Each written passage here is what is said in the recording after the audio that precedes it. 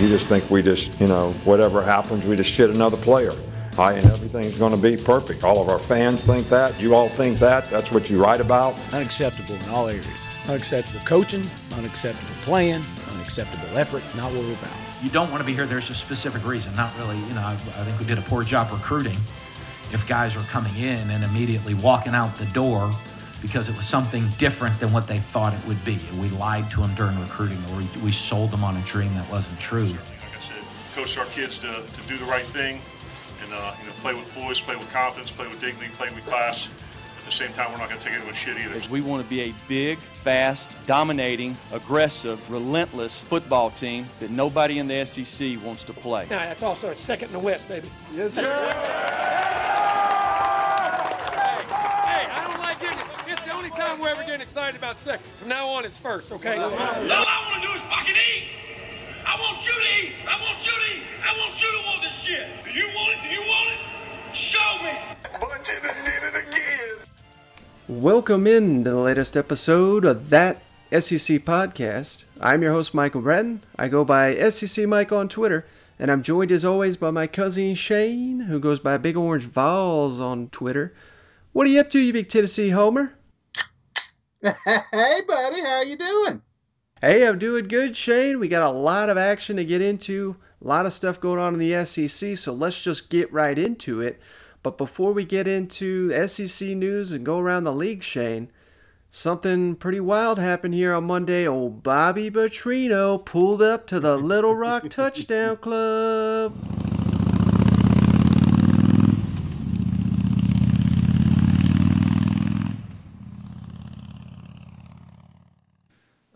And truly tell you how sorry I am for the way it ended. But I also wanted to come here to thank you for everything that people in this room and in the state did for me and my family. You were great to us.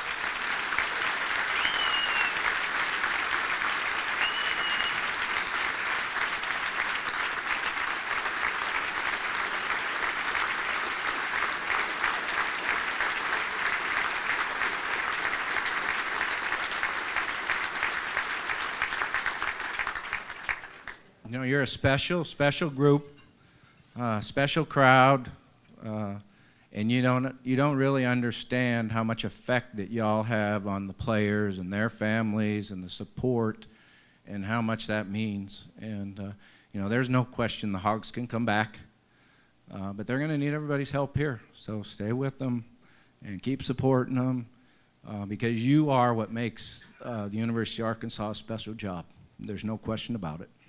All right, Shane. I couldn't believe this. When this was first announced, I was wondering what in the heck is going to happen with this, because obviously we all know the story. Bobby Petrino, maybe the most famous press conference in SEC history. He's got the neck brace, and yeah, he was a hell of a coach there, but he left and got fired in disgrace, and the program's never recovered.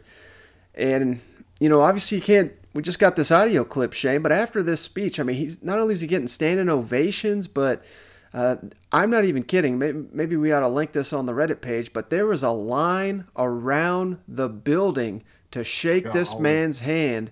And I'm just thinking, what in the hell is wrong with these people?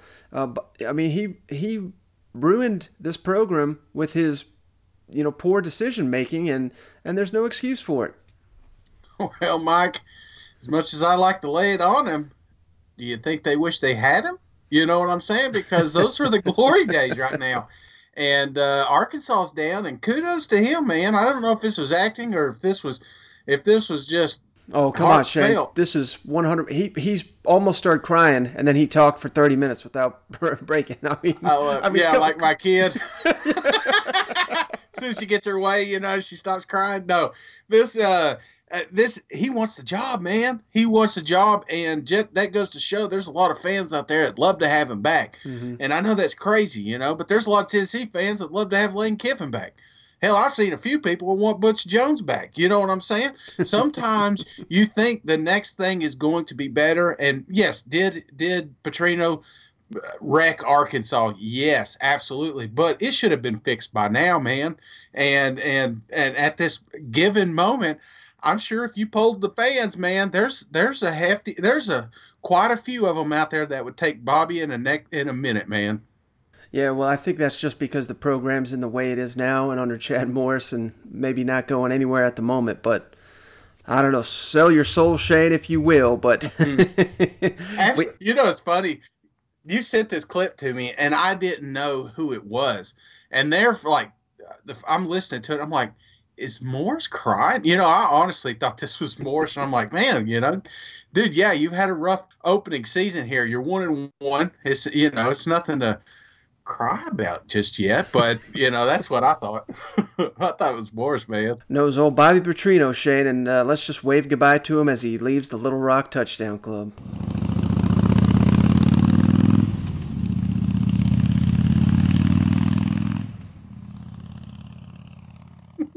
All right, Shane, before we get into news around the SEC, wanted to hit you with this, a little game we like to play every week. We're going to try to do this on Sundays when we can, but here early in the season, Shane, we got 13 games to break down on Sunday, so we just don't have time to get to the opening lines. So let's just go ahead and do that now, Shane. These are the opening lines for the Week 3 action here in the SEC. We only got a couple games because we got a lot of FCS matchups here. Let's start here with Kansas State at Mississippi State, Shane. I thought Mississippi State would be favored by 8, and you thought Mississippi State would be favored by 12. And when the line opened, Shane, Mississippi State favored by 8.5. So I was pretty on the money here. And I'm a little surprised that it was this high considering, the Tommy Stevens injury. But it does sound like Tommy Stevens may be all right. But what are your thoughts on Mississippi State being slightly over a touchdown favorite here at home against Kansas State? Yeah, what'd you have, real quick, Mike, what'd you have this again? I had it at 8. What? 8, and it's 8.5. You had it as 12. Are you cheating? No, sir. Are you cheating? Okay, all right. I'm not calling you a cheater, but damn, it's pretty close, Mike. I'm good pretty at this, close. Man. Just wait till I get some more of these. Hey, baby, I'm the one that put money on LSU, Mike. Okay, I'm good right now. I'm on top of the mountain. So Kansas State, I think they're reading more into their past 2 games.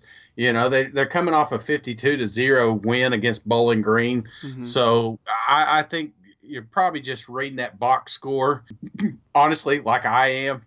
But I know that Mississippi State defense is coming back. And I'm kind of banking mine. The reason I had it so high, I thought Tommy would be back this week. Mm-hmm. Yeah, and it looks like he may, but that remains to be seen at this point. All right, Shane, next game on the docket here, Arkansas State at Georgia. You thought Georgia would be favored by 45 points. I said Georgia by 30. In the opening line, Shane, Georgia by 31.5. I almost nailed that one, too. You got obviously a ton of faith in Georgia here, but it looks like you got no faith in Arkansas State. This is one of the better programs in the Sun Belt. You really think Georgia put that big of a whooping on them? Absolutely, man. There's a couple things that really stood out to me with this game. This is Georgia's first true test. As much as Coach liked to pump up Arkansas State, well, they did lose to SMU, Mike. So let's don't get too carried away. You know what I'm saying? Coach Moore's gonna be down there next year. So, and can he take Ben Hicks with him? Oh shit! No, honestly, I don't know much about Arkansas State. I just know that Georgia hasn't been tested yet. Vanderbilt, I think Vanderbilt was obviously the toughest game, but this kind of feels like it's going to be on the same level, if not worse. So I don't know. I really think that he's got to get that stride before conference play. So he's going to get some of these young kids some playing time. And I really think that they're going to open up the offense a little more against a team like Arkansas State. All right, Shane, how about this matchup? The CBS, first SEC CBS game of the week, Alabama at South Carolina. You thought Alabama would be favored by 24. I thought the gamblers would have a lot more confidence in the Tide. I said 35. I was way off. You nailed this one. Alabama opened as a 22-point favorite on the road at South Carolina. Sounds like you're really buying into the Helinski hype here. Yeah, the Helinski effect right here, buddy. That's what this is. I don't think Alabama's going to overlook them, but I do think South Carolina took some major steps forward last week. I mean, nothing against Bentley, and I know it's Charleston Southern, but damn, that offense looked good. So, yeah, so again, I'm kind of surprised that it isn't more than I thought it would be higher than that, to be honest with you. And I said honest like 10 times, so honestly. Yeah, this was going to be my favorite bet of the week. I was hoping it was going to be real high because I thought the general public, you look at it and say, well, South Carolina's losing a senior quarterback. They're starting a freshman going up against Nick Saban. But hell, Shane, I think the Gamecocks are better with Helinski. So I think the gamblers a lot smarter than I took that than I figured they were on this one. All right, Shane, next game, Colorado State at Arkansas. You thought Arkansas would be favored by a touchdown. I said Arkansas by 9, and we were both a little off here. Arkansas opened as a 12-point favorite, Shane. And this is before we knew Starkel was going to get the start here. But thoughts on Arkansas being nearly a 2-touchdown favorite against any team at this point? Do they still got Bobo up there? Yeah, he's the head coach. Well, I don't know. I'm sure we're going to hear that about 20 times, during this game. So I don't know. I don't know much about Colorado State. I don't think they're going to be near as good as they were last year, and they weren't that good. But, Arkansas, they beat Arkansas, though. Well, yeah, last year. But I'm talking, I don't think they're going to be as good as they were last year. Mm-hmm. And hell, right this moment, I don't know if Arkansas is as good as they were last year. So this is an interesting bet right here, man.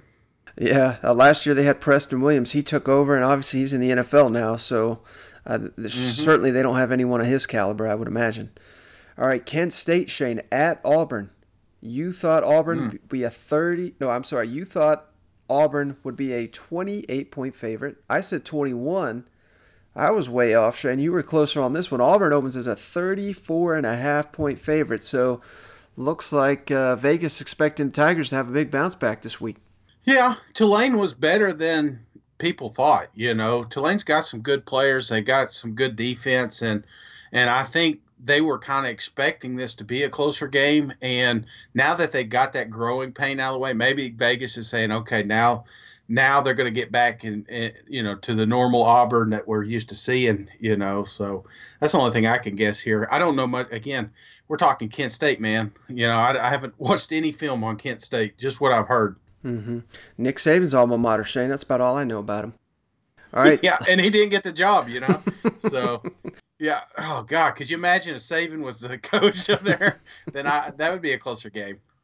A final game here on the opening line, Shane. Florida at Kentucky. This game is almost always close. You thought Florida be favored by 19. I said Florida by 14.5, and I only said that because Terry Wilson's out. We were both wrong, Shane. It opened at 11. I think it's actually come down. I think it's at like 9 currently. But, man, thoughts on this game being a lot closer based on this point spread than either of us had at opening? I think it's his quarterback, man. I think people are confident. I just everything I'm seeing online, I don't think they're expecting a huge drop-off from Terry Wilson, So the kid came out, looked efficient last week, and maybe that's what they're bet. I mean, he's still going to run a Kentucky offense. He's a dual threat. He can throw the ball, and he's got plenty of experience. So maybe that's what they're expecting. Because if Terry was in the game, I would have had it closer to this. Probably even a touchdown. But now I just think that's what they're looking at, man. Mm-hmm. All right, Shane, last thing before we go around the league here. Obviously, we're about to go into week 3 of the SEC schedule, but the SEC on Monday announced the week 4 schedule, so 2 weeks ahead. And I just want to break this down for all the fans, let them know when their game's going to be on and where they can find it. Let's just go in order, Shane, from the noon games to the night game. And we'll start. We got 4 noon games, Shane. LSU at Vanderbilt. And this is going to be on ESPN, ESPN2, or SEC Network. They've not decided yet. And that's the same thing with Tennessee at Florida. Also going to be at noon. Going to be on one of those 3 stations. Alabama hosting Southern Miss, also at noon on either ESPN or ESPN2. And then final noon game here, Shane. Cal at Ole Miss on noon on ESPNU. Thoughts on all those? And I'll just, right off the bat, Shane, I'm going to say Cal. I think Ole Miss is catching a break. I know some fans are not happy with this noon game, but you're going to be catching Cal at 9 a.m. West Coast time. I think that's perfect for the Rebels. Oh, man, yeah. That's not the one I'm looking at, Mike. I'm looking at the 12 o'clock Tennessee, Florida, because when was the last time this game was played at noon? You know, that's where we're at today. You know, I wish they would have played it at midnight. You know, at least. I think if you're a Tennessee fan, I think you want it at noon. I think this is the type of game. Yes, it's going to be hot, but it's going to be hot in Florida regardless because of that humidity. No, yeah, I know. You go in there. This is the same situation. They went down and beat Auburn on the road. You're going to get. I'm sure Florida fans are going to show up for this game, but I don't think they're going to be that rowdy at noon. I don't know. I just think if you're the road team playing at noon, I think that's always better than playing at night. You do not want to go into the swamp at night. That's just a nightmare. No, I'm not saying that's advantage. I was just saying it's an embarrassment that it's being played at noon. You know what I'm saying? I cannot remember last time I watched this game without hearing Gary Danielson. You know what I'm saying? So, well, Shane, if this is the last embarrassment you have to suffer the kickoff time for the Florida game, then I think things are turning up here for the fall. Yeah, we didn't do a spread on Chattanooga, did we? All right, going back to the Week 4 slate, Shane, so CBS is going to do a doubleheader this week, so that's pretty awesome. And the first one, the typical 3:30 game, is going to be Auburn at Texas A&M. This is shaping up to be one heck of a game here.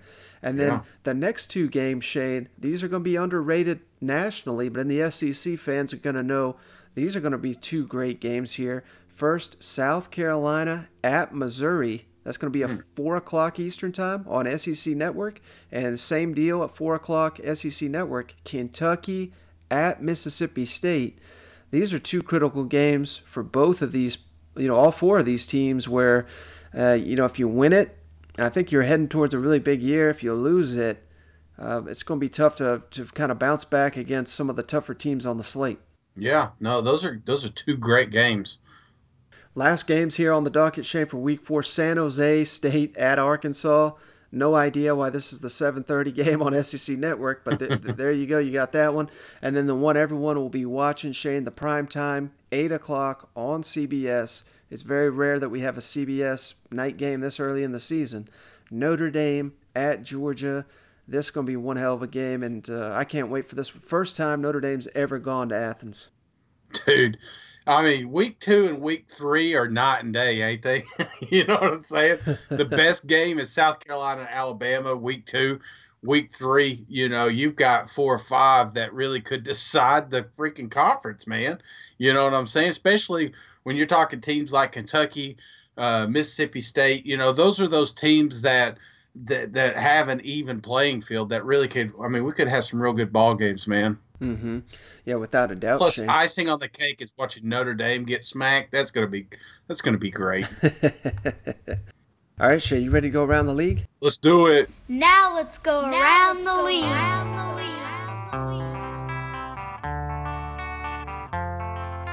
We haven't decided how we're going to play the guys, and I wouldn't tell you if I did. So, I don't mind you asking a question, but I don't need to answer it. I'll be whistling Rocky Top by the end of the week. All our play. It's just like, right? You just hear it over and over, and like every third song, it'll roll through within the crowd noise that we play at practice. So you just you get used to it. It's a catchy tune, right? This game's gonna be a street fight. Some of you guys don't know who Kimbo Slice is. Hopefully you do. And you go back to it, man. This isn't a sanctioned fight. This is a street fight. This is the SEC. So, man, it's time. It's time to put on the hard hat, lunch bell. Let's get to work.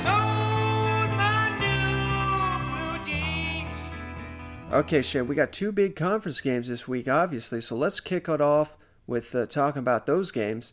And let's start off with this SEC East battle, Shane. This is going to be a very intriguing game when Florida comes to Kentucky.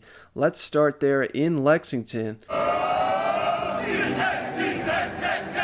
Mark Stoops met with the media here on Monday. And, of course, the big topic in Lexington, the quarterback Sawyer Smith, former Troy quarterback.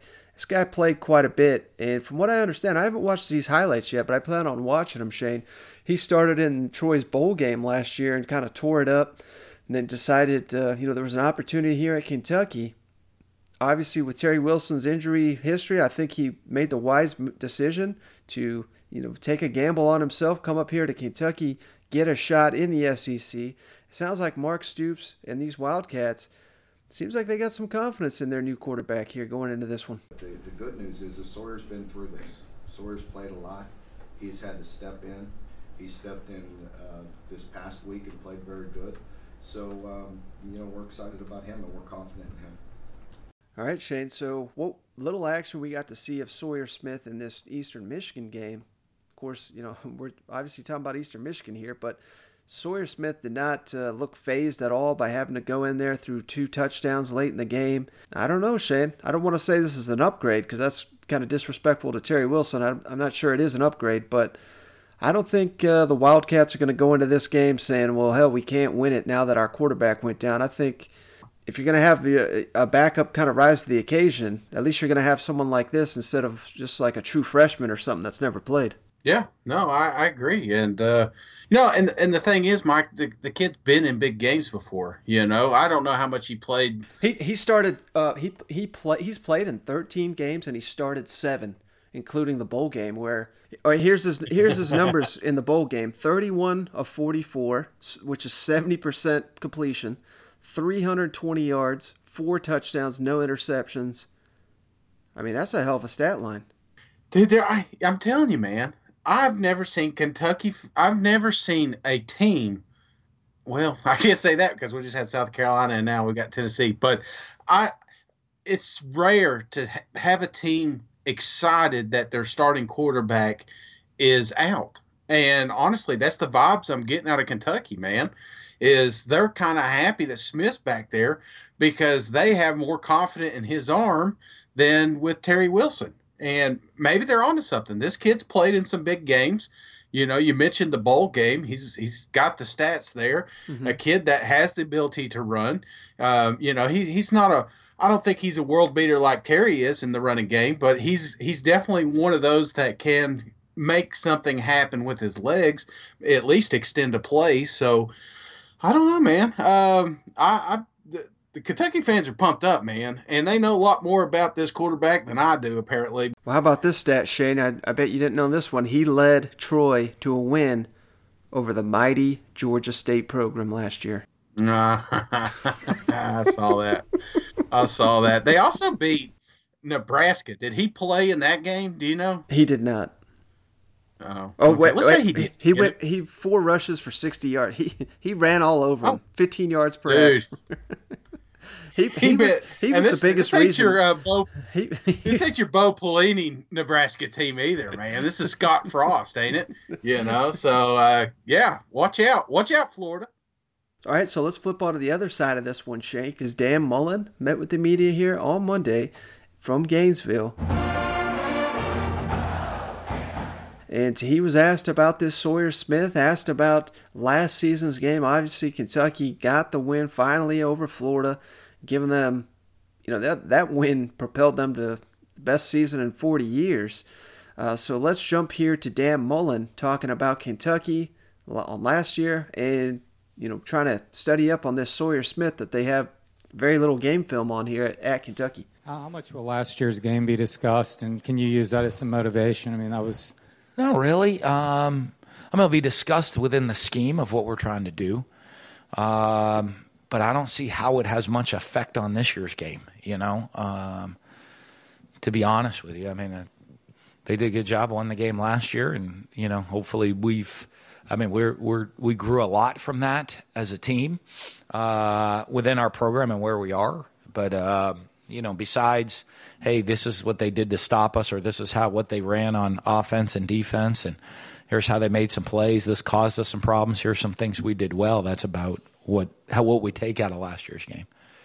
A little bit during the bye week for Kentucky. With the change in quarterback, does that just try to throw everything back to start? I mean, they're not going to just scrap everything and they're going to run their offense. It'll just have a little bit of a different flavor to it. We got to go and try to find some film on the new quarterback and and watch what he does. But just like anybody, I mean, they're not going to make wholesale changes to what they do. They're going to do what they do, and they, very similar to, we have guys banged up. Hey, next guy up, and someone's got to go step in and make the play.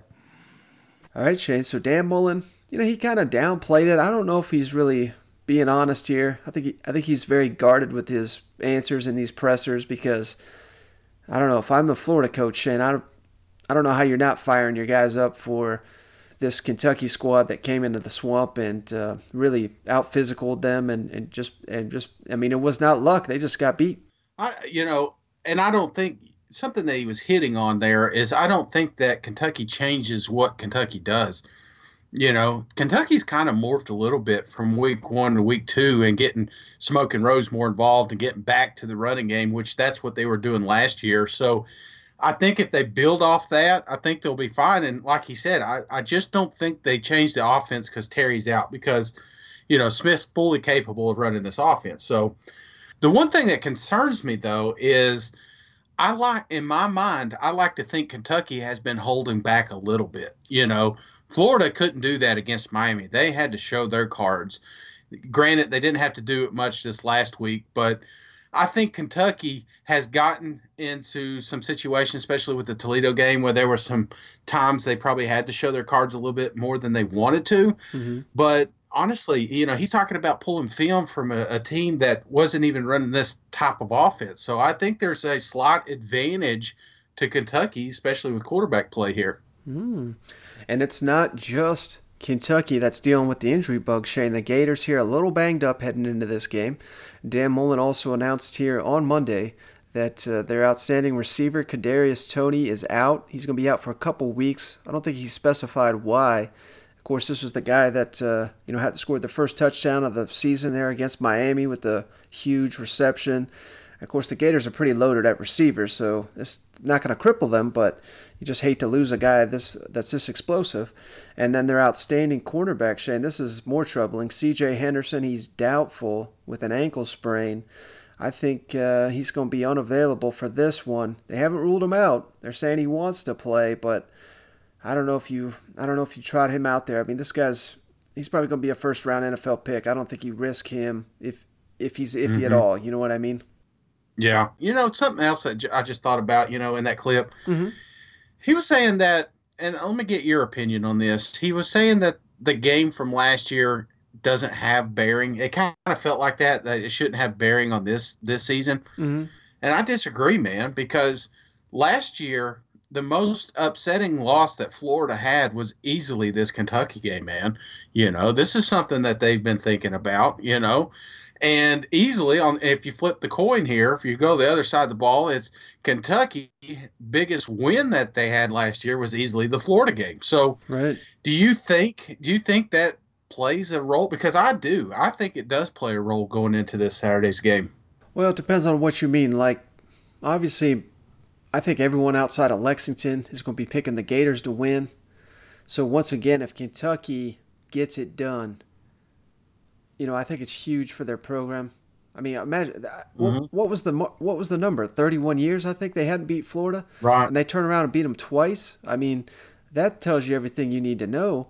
Now, on the flip side, Florida, if they somehow find a way to lose this game, I don't think it kills their season, but I just don't think it's as big for the Gators. Now, it should be a revenge game. I think the players are certainly, wanting to win this one, but on the list of rivalries that the Gators have, this is going to be near the bottom. Even though this is annually a really great game, I wouldn't even call it a rivalry because Florida always wins it. But I don't know. I think if you're asking me one side, does it mean more? I think it means more for Kentucky, certainly.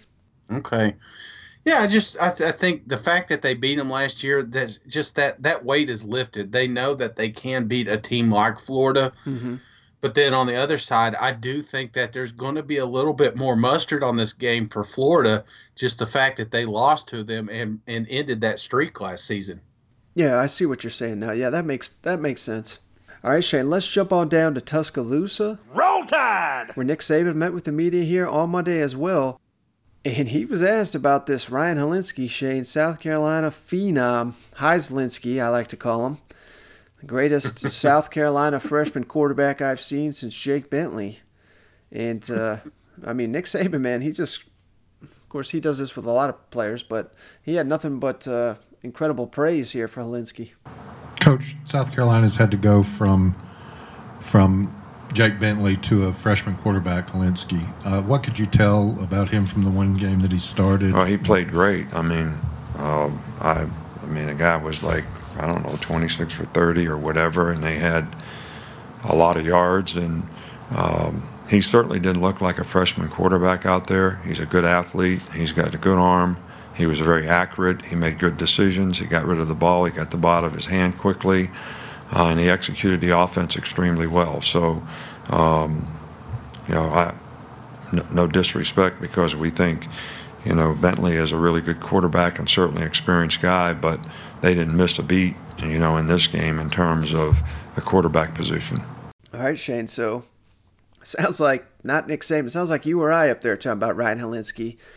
You think Nick Saban really thinks this, or you think they'll have a lot schemed up to try to confuse the freshman here from South Carolina? Oh, he went full fanboy, didn't he? I just think this is Saban 101, man. Pump them up, get them high, so that they think that they got an opportunity. Not saying that they don't. But, they're oozing with confidence right now.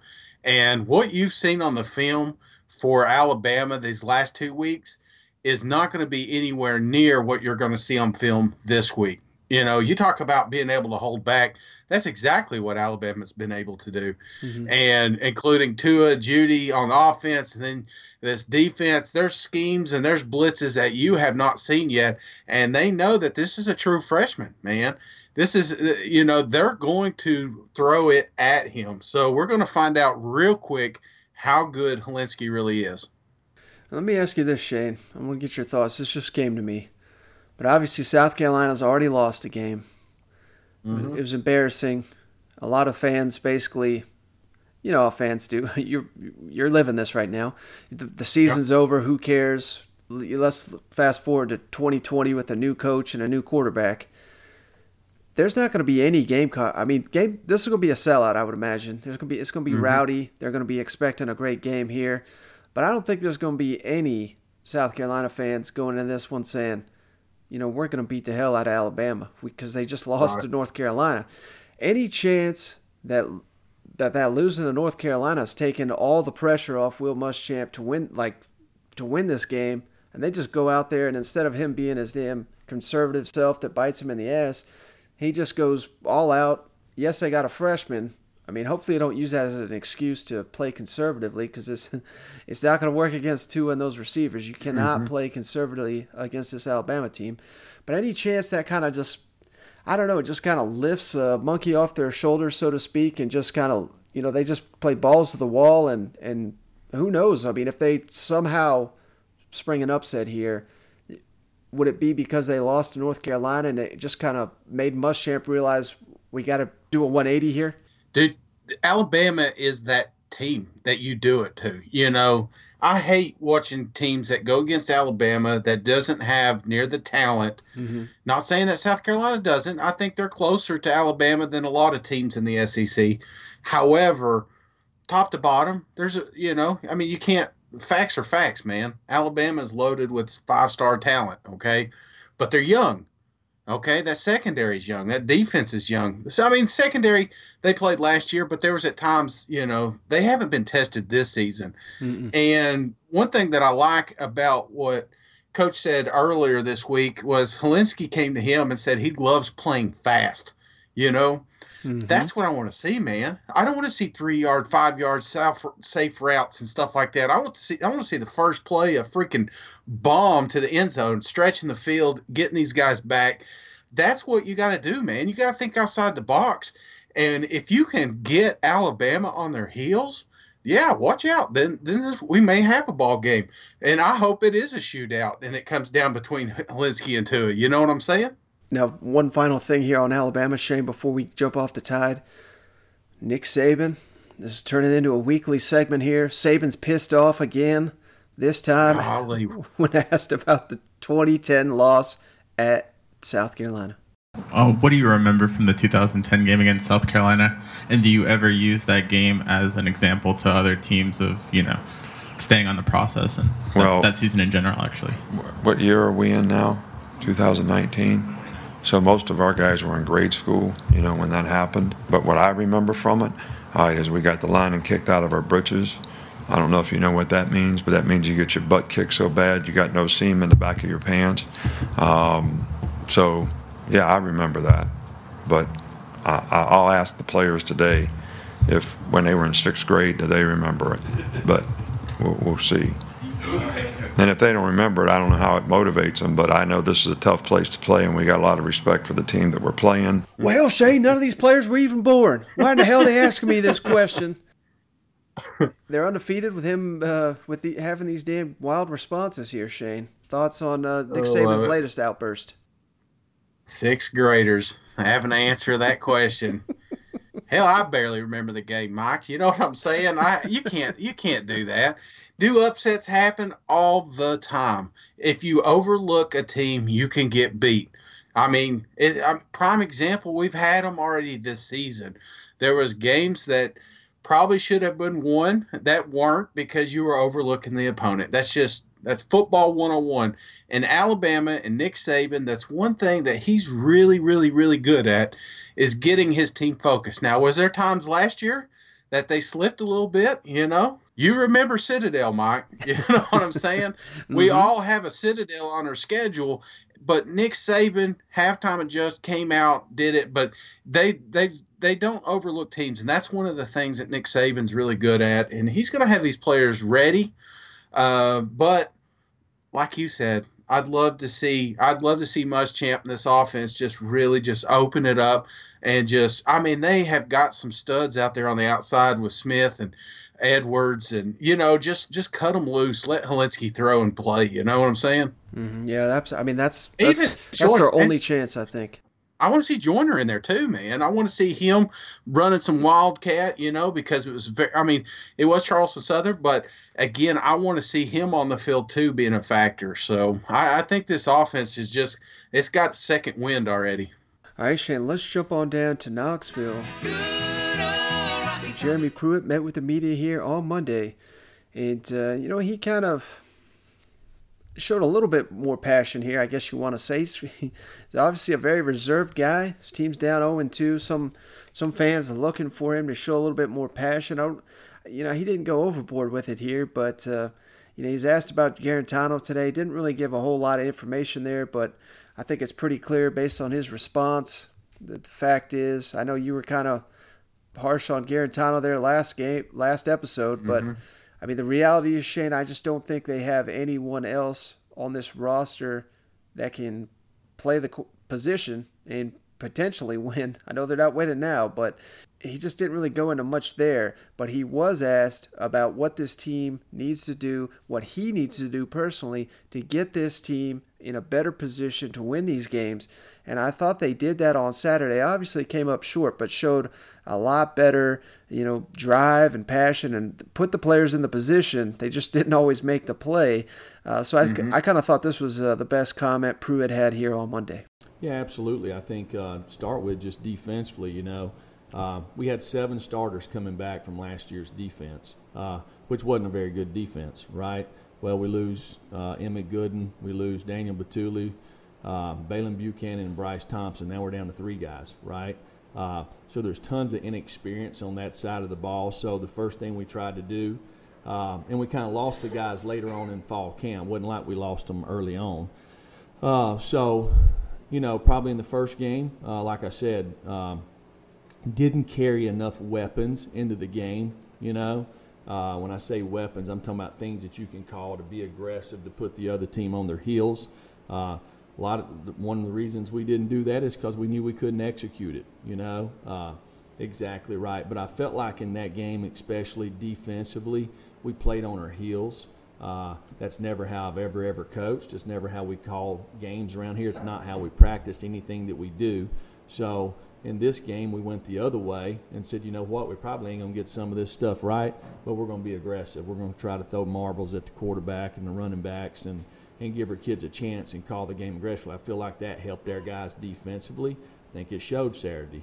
You always go back and look, what could you do better? For me, the first thing I'm saying is the last play, the long pass play.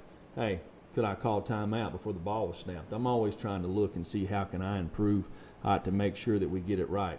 There's no doubt we went for it 3 times on 4th down. One of them we scored a touchdown. 2 others we didn't. You got 4th and a foot to win the game, in my opinion.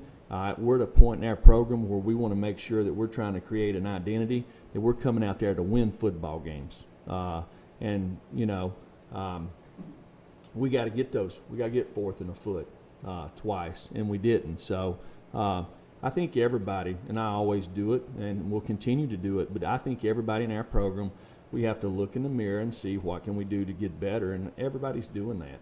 All right, Shane, so he kind of went into his little spiel there, and basically, it's kind of interesting. I didn't realize, obviously we knew this at the time, but you kind of, so much has happened, you kind of forget it.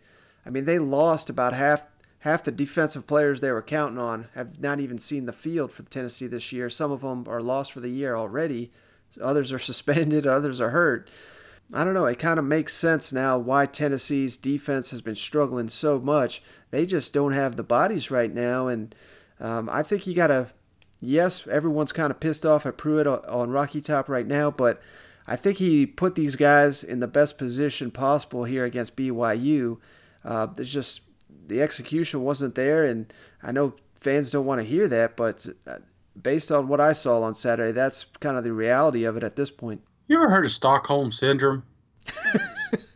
You fall in love with your captor, Right. That's what it kind of feels like. Yeah, I'm serious, dude. Here we are, 0-2, right? Second season of Pruitt. I'm not ready to fire him. I've seen some rumblings online, people upset with the coach. They want a new coach, yada, yada, yada. We're stuck with this guy, and I kind of like him. I like the coaching staff. The thing that I love about this team, okay, because there are pieces on this team I really love. When you see a guy like Henry Tototo, or however you say his name, out there giving his all, true freshman. You look at that offensive line, I wish it would settle down, but you see these true freshmen out there. You see Gray. You see bits and pieces of this offense and defense that is good. I like the talent we have. And when he comes out and he talks about he likes his team, well, hell, I like them too. But there's some pieces I don't like. And that's the one that frustrates the fan base. Right. And honestly, Garantano is one of them. Garantano was not recruited by Jeremy Pruitt, yet he still got the starting job. There may be a time this season that we get really upset with Pruitt, especially if he either doesn't develop Garantano or doesn't make a change at that position, because that's where we're short. You see people like Jawan Jennings giving everything they got, and then you got receiver. Oh, man, have you seen these pictures floating around with these wide receivers just wide the freak open? You know what I'm saying? And he's trying to force the ball. That's just where Garantano is as a quarterback. So I don't want to bury Garantano because I did that yesterday. I'm just saying I really do like this team. I like this coaching staff, and I like the way are we where we want to be? No. Am I happy with 0-2? Absolutely not. But there are some pieces on this, and that's where I'm at right now. I'm not, I'm not even looking at the scoreboard. I'm just picking players random off the field and say, you know what? That's a cool cat. I like him. You know what? I want his jersey. Well, I got to be honest with you, Shane. It's good to have old optimistic cousin Shane back on the show. Maybe I'm just delirious, man. I don't know. I'll tell you, it's a syndrome, and I'm going to have to do some research on it. All right, Shane, let's jump on down to Athens, where Kirby Smart met with the media here on Monday as well. I didn't have a ton to say. Well, I mean, he did, but sometimes it's hard to read between what's going on here. They're playing Murray State. They're playing Arkansas State. They're still kind of in the dregs of their schedule here. But I thought one thing of particular interest that he talked about, Shane, talked about George Pickens. We kind of hit on him in the last episode, but he's asked about him once again. And freshman linebacker Nolan Smith, 2 of the 5 stars that they signed in the last recruiting class that are already making plays on the field.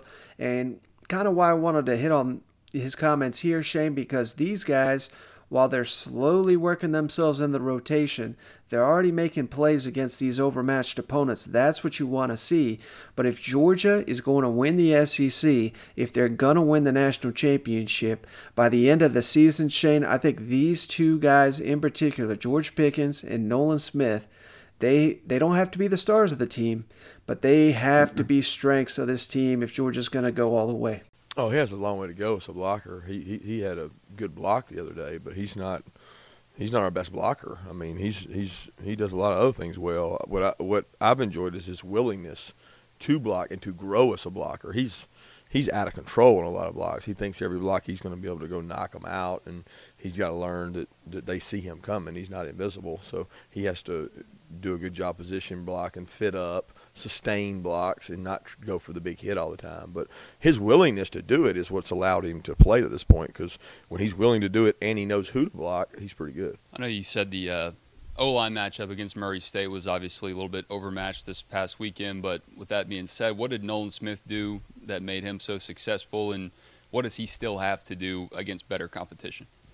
Nolan's smart. Nolan listens. So when you give Nolan a plan and say, this is the way I want you to rush on this defense, or this is the way I want you to rush on this particular tackle, he does it. He applies what he learns, and he plays with just maximum effort. I mean, he just is like a wild man, hair on fire. I'm never over, and a lot of football is effort. It's not, you can take 10 5-stars and 10 3-stars, and you go out there and put one other guy on the team to make 11, and the team that plays hardest usually finds a way to win the game. And that's what Nolan does, man. He plays hard. And that makes football important to him. It allows us to play him in a lot of situational football. He's got to continue to do that because he's going to get matched up on better and better, just like this week. He's going to play better tackles than he played last week. So he's got to use his skill set, he's got to use his trade, and he's got to understand how the defense is engineered to make it work.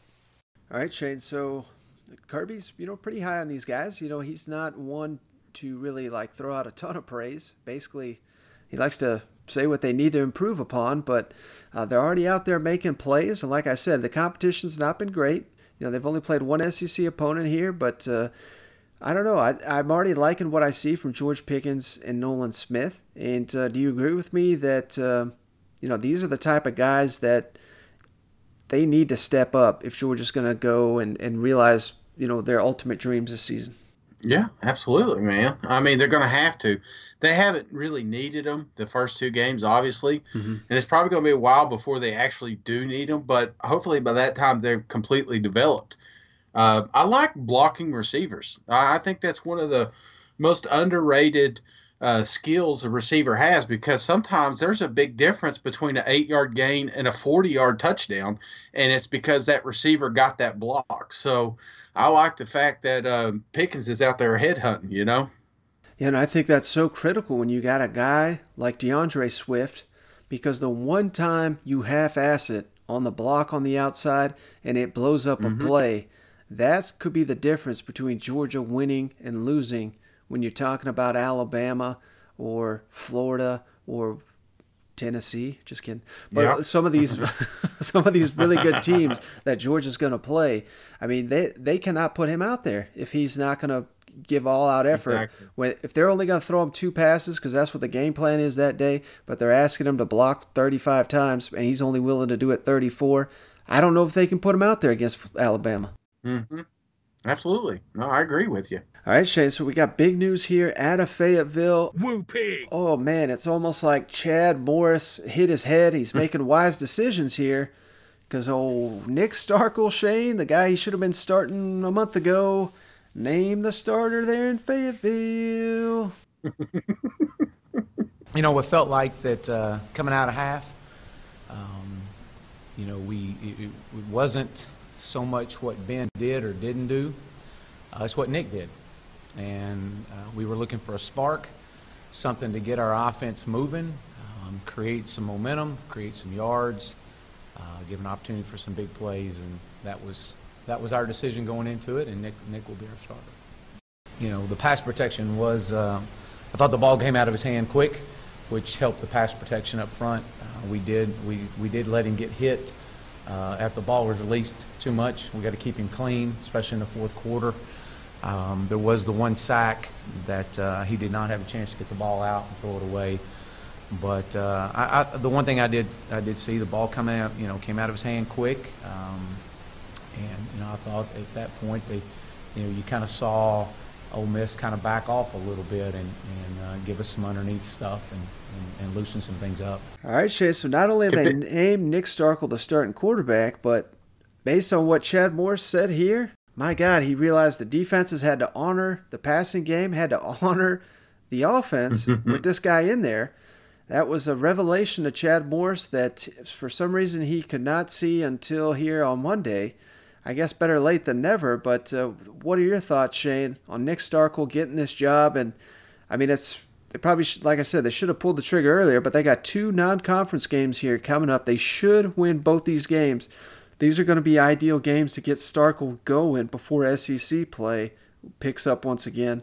What are your thoughts on this one? No, this is okay. It's like now the season can finally start, Mike. We have our quarterback, something that he should have announced 6 weeks ago, but we're here now, and we're going to continue to grow with our quarterback. So I like this. You know, Nick Starkel's getting all the ones during practice this week. When he comes out, we know exactly who the quarterback's going to be. The wide receivers know exactly who the quarterback is. The linemen, you know, they know exactly what the cadence is. And I just think it's a win-win for Arkansas. So this is the best move he's made this season. Easy. Yeah, and I know I've been giving Chad Morris a hard time, Shane, but this really does open up so many things. And it's not even this season. It's moving forward because, yeah, you got all these young receivers. You've got some young talent all around the quarterback position.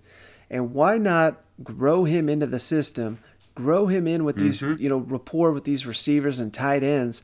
And while they're growing, he's growing. By next year, I mean, if you had, no disrespect to Ben Hicks, but even if he did have a great year, then you're starting all over and having to build that again with a new quarterback. Nick Starkel's got 2 years. I mean, this was just so much sense. This just made too much sense. I don't know why the hell they haven't done it yet already. And linemen. I mean, linemen don't get enough love either, but the quarterback sees the way the defense is playing. He can adjust the line. You know what I'm saying? So I just think it's a win-win for the whole offense in a whole. Benefits the offense as a whole. Absolutely, Shane. All right, let's jump on down to Baton Rouge. Go Tigers. Coach O met with the media here all Monday, Shane.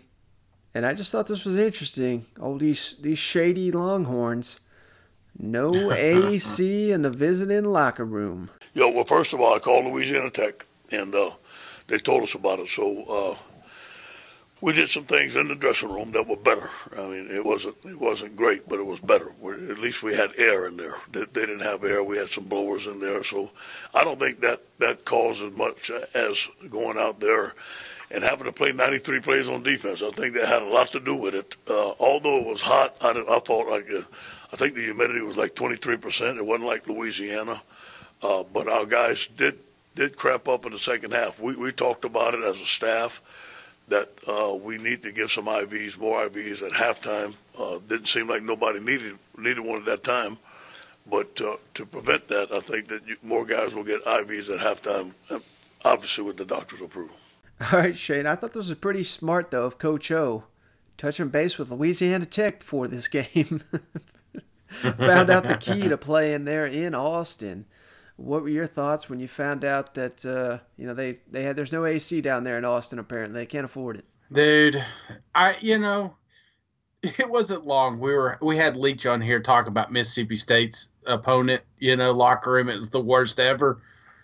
But there's a big difference between 2 toilets and 1 roll of toilet paper and no air condition in Texas in September, 1st of September. You know what I'm saying? Mm-hmm. This is people's health, man.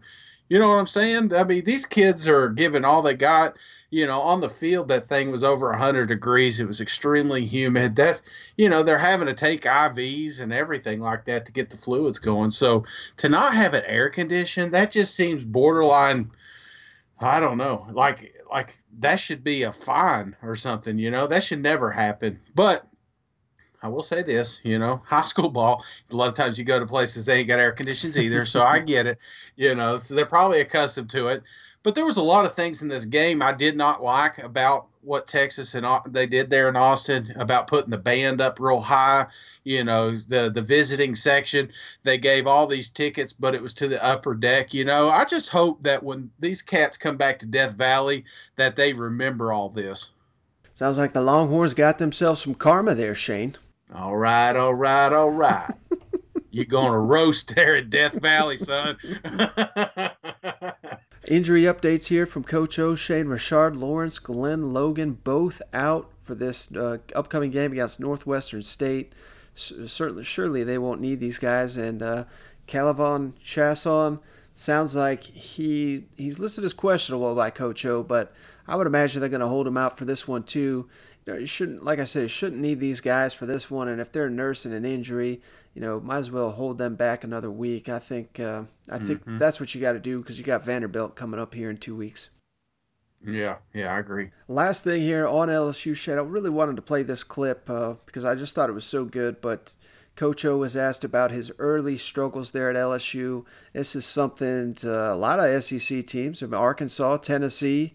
A lot of these teams, Shane, I think could kind of hear this and listen. That I know no one wants to be patient, Shane. That's just not our culture these days. These guys are getting paid a ton of money. They need to be delivering some results, but it just doesn't happen overnight. It didn't even happen overnight here at LSU, Shane. A lot of people thought Coach O would be gone already, and looks like his team's knocking on the door of being a potential playoff contender.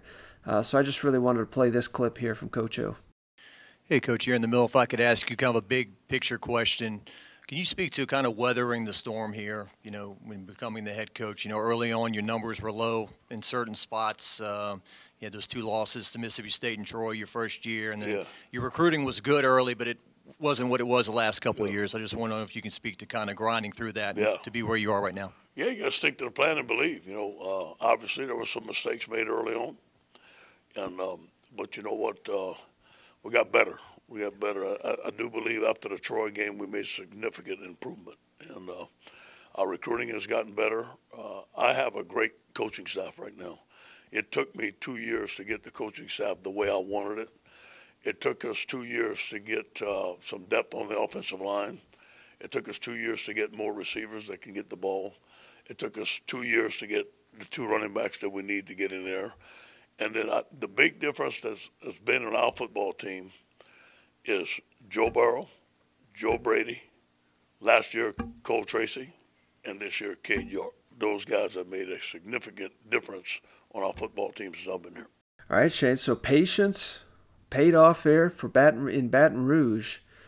And I mean, who would have thought this? I mean, so many people mock this hire. I know I did a little bit here. He was a disaster at Ole Miss, but that was so long ago. I mean, I don't think there was any coaches in the league that are still around that were, aside from Chavis. Him and Chavis are the only ones still in the SEC. So it's a completely new SEC. So you got to give credit to LSU for sticking with their decision here, and it's certainly paying off this season. No, Joe Burrow, Joe Biden, Joe. What was the other Joe?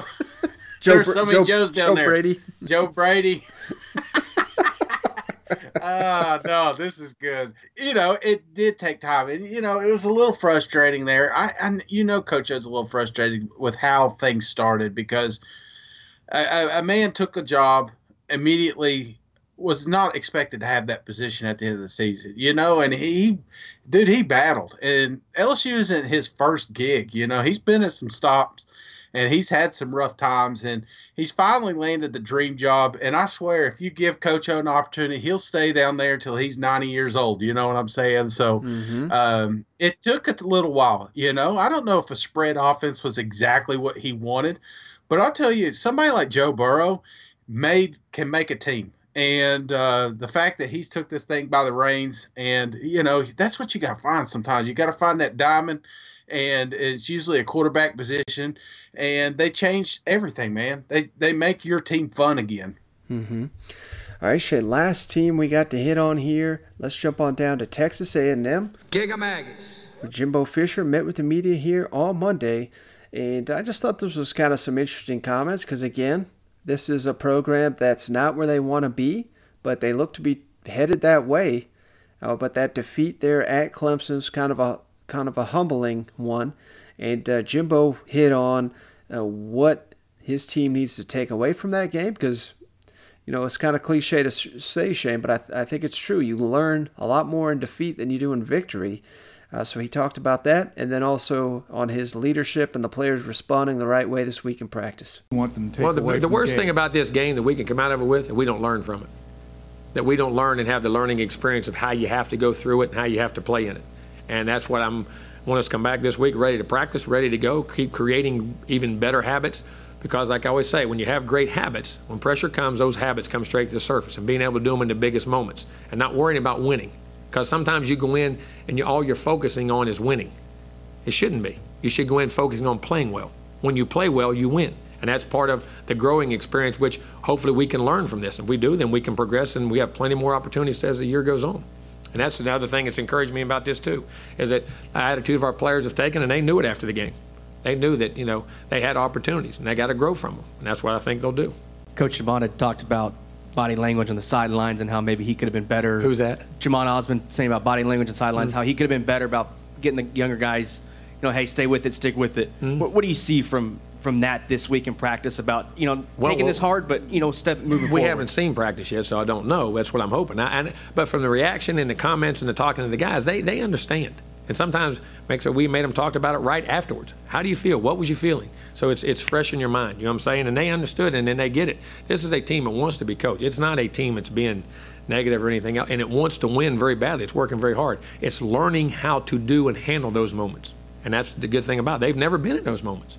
Where they're walked in on the number one team in the country and a lot of people think they can win the game. And that's a learned behavior to be able to deal with that, handle that, and a growth part. And that's the biggest tragedy is if we don't grow from it, and how we handle that. And hopefully by how we practice and go. And I think we will, because I think we have a very good group of leaders who address those issues, not in a negative way, but in their own way and the other ways of which we have to grow. All right, Shane. So obviously A&M fans would have wanted to win this Clemson game, but if you don't learn anything in this defeat, then and a lot of times these teams, certainly not suggesting they're going to lose to Lamar, but you let these games linger and you get beat 2 or 3 times. I think he makes a good point that there's takeaways to be had here, and they're going to need that going into SEC play here in the coming weeks. Yeah, and it goes back to fundamentals, because when they're watching film, there's going to be times in this game where all 11 aren't doing their job. 10 are doing their job, but one messed up or one gave up early, and it messed the entire play up, because that's the game of football, man. And, they do have some young talent on that team, and this was a big game, and that they'd love to have back. But I guarantee there was plenty of opportunities during this game that maybe even just us as a viewer did not catch, but I guarantee in film study they did. And it all goes back down to practice, man. When you do your job right and you practice your fundamentals, then when you come into these big game situations, you're not going to have those blown opportunities. Mm-hmm. Yeah, that's a good point, Shane, and that's just something they're going to have to learn moving forward, because they've still got everything in front of them. Like I said, still undefeated in the SEC. They've got a ton of big games here coming up in conference. If they let this game linger, it's going to be a long one there in College Station. And final thing here with the Aggie Shade, got to add this note. This is bad news here, but starting running back Ja'Shawn Corbin out for the season. Jimbo announced he's injured his hamstring there. He was really starting to come on. Obviously, they already lost Travion Williams this offseason, and this is the guy stepping up and replacing him. Now he's gone. That's just a tough blow for the Aggies. Man, that sucks. Did this happen during the game? It did, yeah, against Clemson. Man, that sucks. That is, you hate to hear it, and especially back there. because a running back's not just a running back, man. Sometimes he's back there and he's the last protection for Mon, and you hate to hear that, man. Mm-hmm. All right, Shane, so that's all I got on this episode. You got anything before we hop off here? Yeah, buddy, I got some reviews. Uh-oh. First off, I do appreciate everybody taking the opportunity to give us a rating review on iTunes.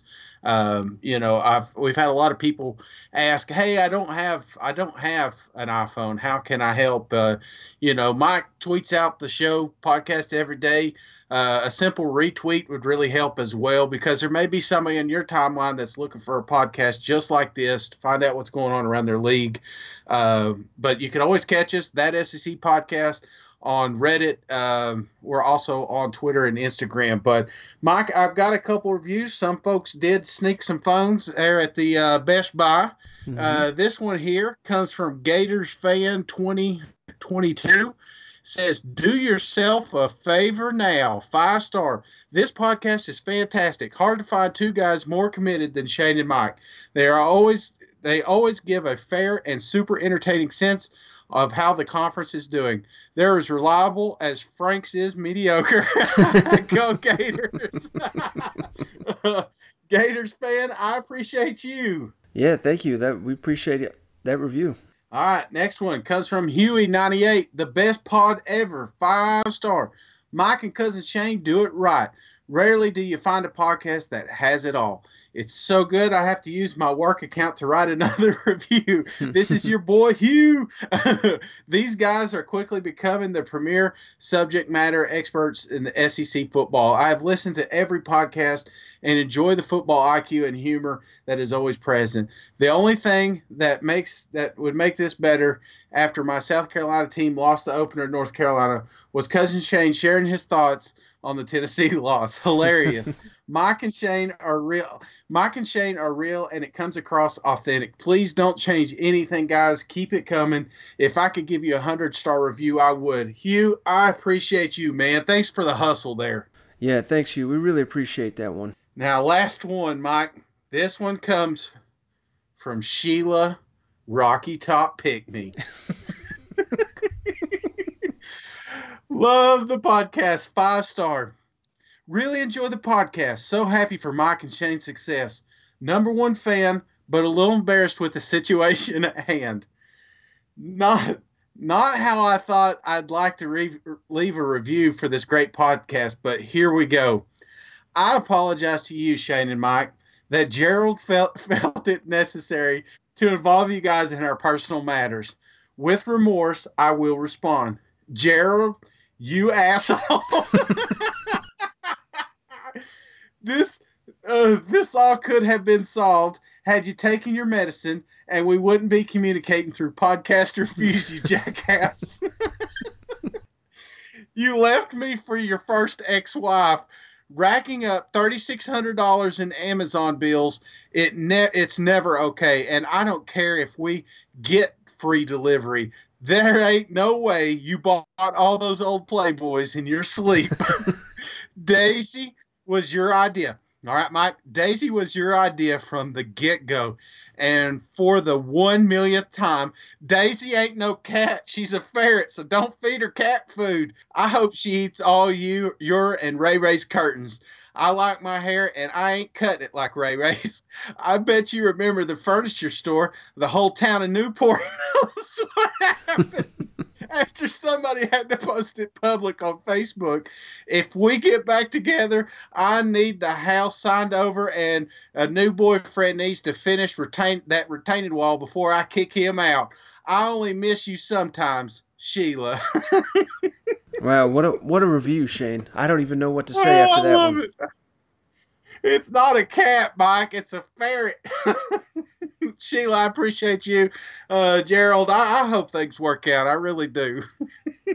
And please note for the listeners, we are not making these up, and we are not writing these. No, absolutely not. But I love it, man. I love it. I appreciate everybody. We're family, man. We're talking about college football.